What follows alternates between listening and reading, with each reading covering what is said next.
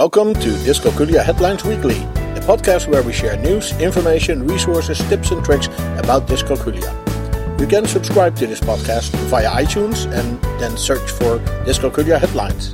You can also find us on the web at dyscalculiaheadlines.com and then click on the podcast page. Where's the brain capacity to do tricky math? Stressed? Overlap between dyscalculia and dyslexia? Teachers' understanding of dyscalculia and dyscalculia defined. This is our podcast for week 45 in 2018, and we welcome Dr. Schroeder, the founder of dyscalculiaservices.com. She's going to help us look at the links that were provided on our website this week, dyscalculiaheadlines.com. Welcome, Dr. Schroeder. Well, thank you having me again this week. Absolutely. The links are interesting. That first link is intriguing. Where in the brain do we actually do that tricky math? Can you help us figure that out? Well, it's actually not one exact spot. And we all know that the brain is a really complex place. And I believe that research will continue for quite some time to find out exactly how and where everything is located. Right. Now, some theories suggest that the math components come from very old brain circuits for number and space, and other theories state that they are actually based in language competence.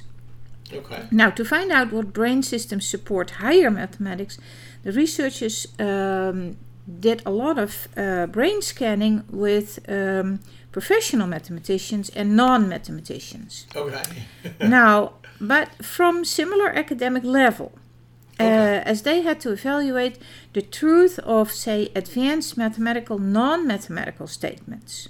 So this is more logic. Okay, so they would give them a mathematical statement to like a math pro and like a sociologist. Yes, is this true? Okay. Does this sound reasonable or not? Okay. Now, for the professional mathematicians, only the mathematical statements, whether we're doing in algebra, analysis, topology, geometry, all kind of things, right, activated a reproducible set of bilateral, so really on both sides of the brain, frontal, interparietal, ventrolateral, temporal regions. So there are many regions that work together to do this high-level math. Okay.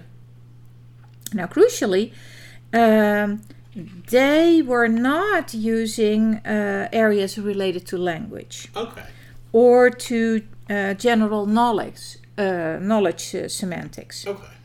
But more so, their mathematical judgments were related to an amplification of the brain activity or those sites that were activated by numbers and formulas in non-mathematicians, with corresponding reduction in nearby place responses. Okay. So this evidence actually points to that higher level mathematical expertise and basic number sense share common roots, and that those common roots for doing both regular level and higher level math are not in the linguistic brain circuit. Okay. So it's definitely something else. A different part of your brain where you're doing it.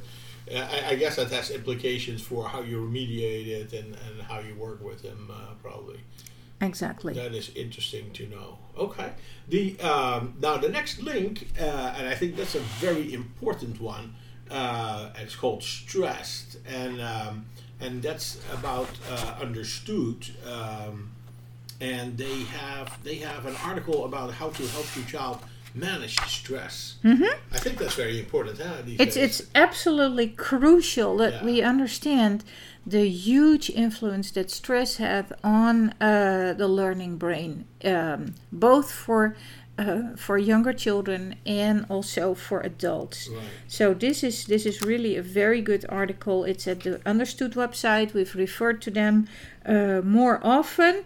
And this link gives you several tips to help school children to manage their stress. Now, for example, some children with learning disabilities are not even always aware that they have stress, and that is negatively influencing their learning. Now, if they are not aware of it, but you see it as a tutor or teacher or parent, sometimes you have to distract them with something else, talking about a different topic or a different activity, or talk about their feelings so they can let it out, being non-judgmental, or help them to create a mantra to use if they do realize that they have stress. Something like, I can do it when I try it, or stick with the task, or something like that.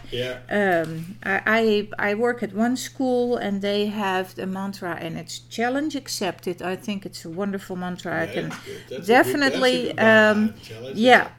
use that one, and the kids can repeat that, say it to themselves. Even that is a distraction from the stress at that moment, and it's something that they're familiar with, and that also gives some more rest and confidence. So I can only say, please read the article. It's a great help, and it's very clearly written also. Yeah. The next link was, it was, I mean, it's tragic, but it was funny when I read it. And this is about a mother, the overlap between dyslexia and dyscalculia, and apparently her kids have dyslexia, and then suddenly she figures out, whoops, now they also have dyscalculia. Yes, that happens really often, and there is indeed a large overlap. We know that from research between dyslexia and dyscalculia, and vice versa. And most of the articles cite numbers like 40-45% of overlap. This artitle puts it between 20 and 60%, so that's kind of a broad margin. That one. Yeah, that's safe. And the story in this link is about, like you said, a mother who finds out that her dyslexic children now also have dyscalculia. How wonderful. And she believes that it's really no surprise that more kids with dyslexia also struggle with writing, and so that's called now dysgraphia, organization, the executive function, and math, and that is the dyscalculia. Now, students with dyslexia, dysgraphia, and dyscalculia can also have similar underlying weaknesses in their brain abilities, in the areas for auditory processing, visual processing. Working memory is a very important ability that springs to mind here, and then the executive functions. You already mentioned that, the ADD, ADHD symptoms. So yes, there are challenges. Many challenges. A good diagnosis is essential, and that is something you need to be able to make sure the students get the support they need. We're talking to Dr. Schroeder, the founder of dyscalculiaservices.com, and we're looking at the links provided on the website dyscalculiaheadlines.com. The next link, that's interesting. The teacher's understanding of dyscalculia. How bad is it? Do we know?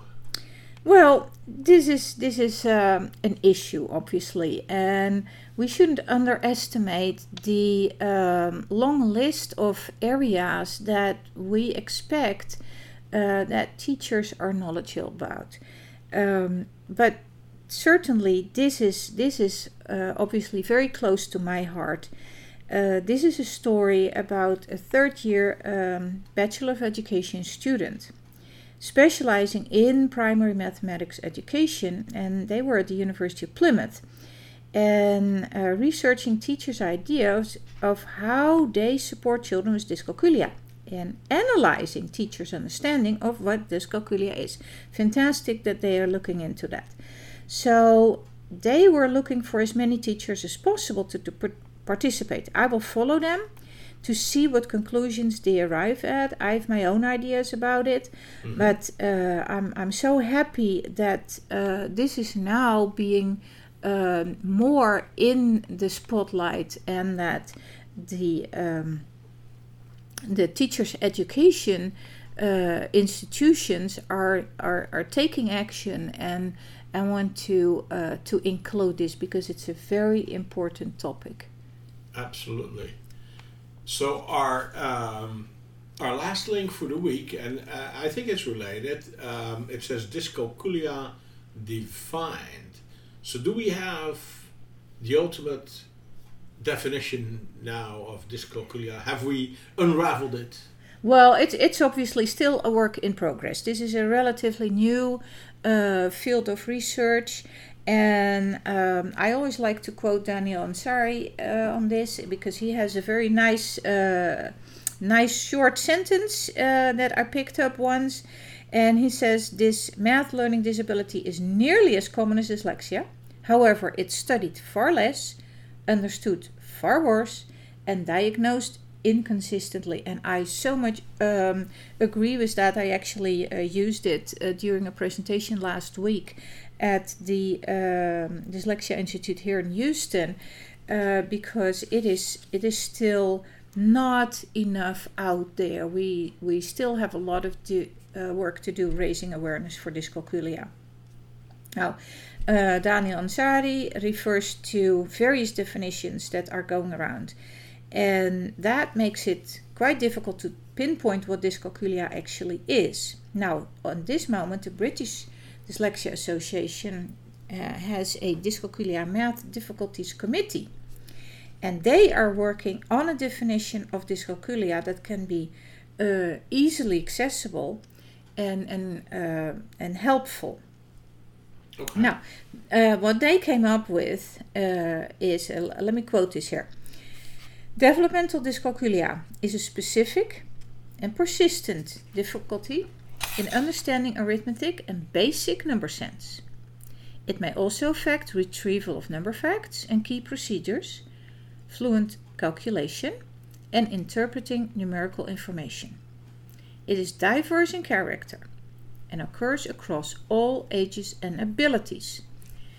Dyscalculia is an unexpected difficulty in math that cannot be explained by external factors. There's not much wrong with that, huh? That is a very good description. It's a good working definition. And if you look at this, it is clear that the mathematics difficulties are a continuum. It's not a distinct category with dyscalculia at the extreme end of this continuum.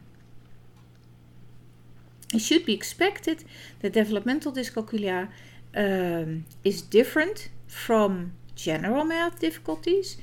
Not only the severity is obviously difficult, and there are various symbolic and non-symbolic magnitude issues that play in sense here. Play a role there. Then obviously we have the number sense and the subitizing. Now these are basic numerical abilities that you can test fairly early, and that can be remediated.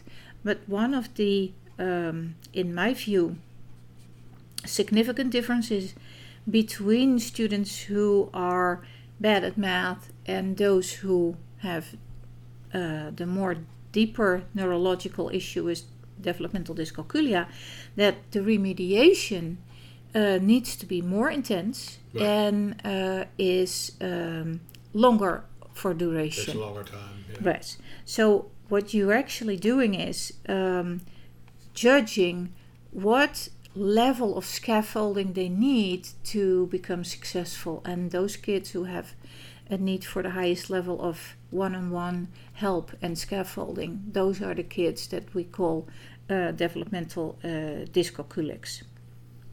Now, I had to read this whole quote because I cannot recite it from memory, and also no, it's not something that's like easily memorable, but when you read it, it does make sense. It does make sense, and I definitely want to make sure that I said it exactly as they have written it, because it's clear that they have put in a lot of effort to describe this as clearly as possible. People need to absolutely go there, and then if nothing else, use this for now.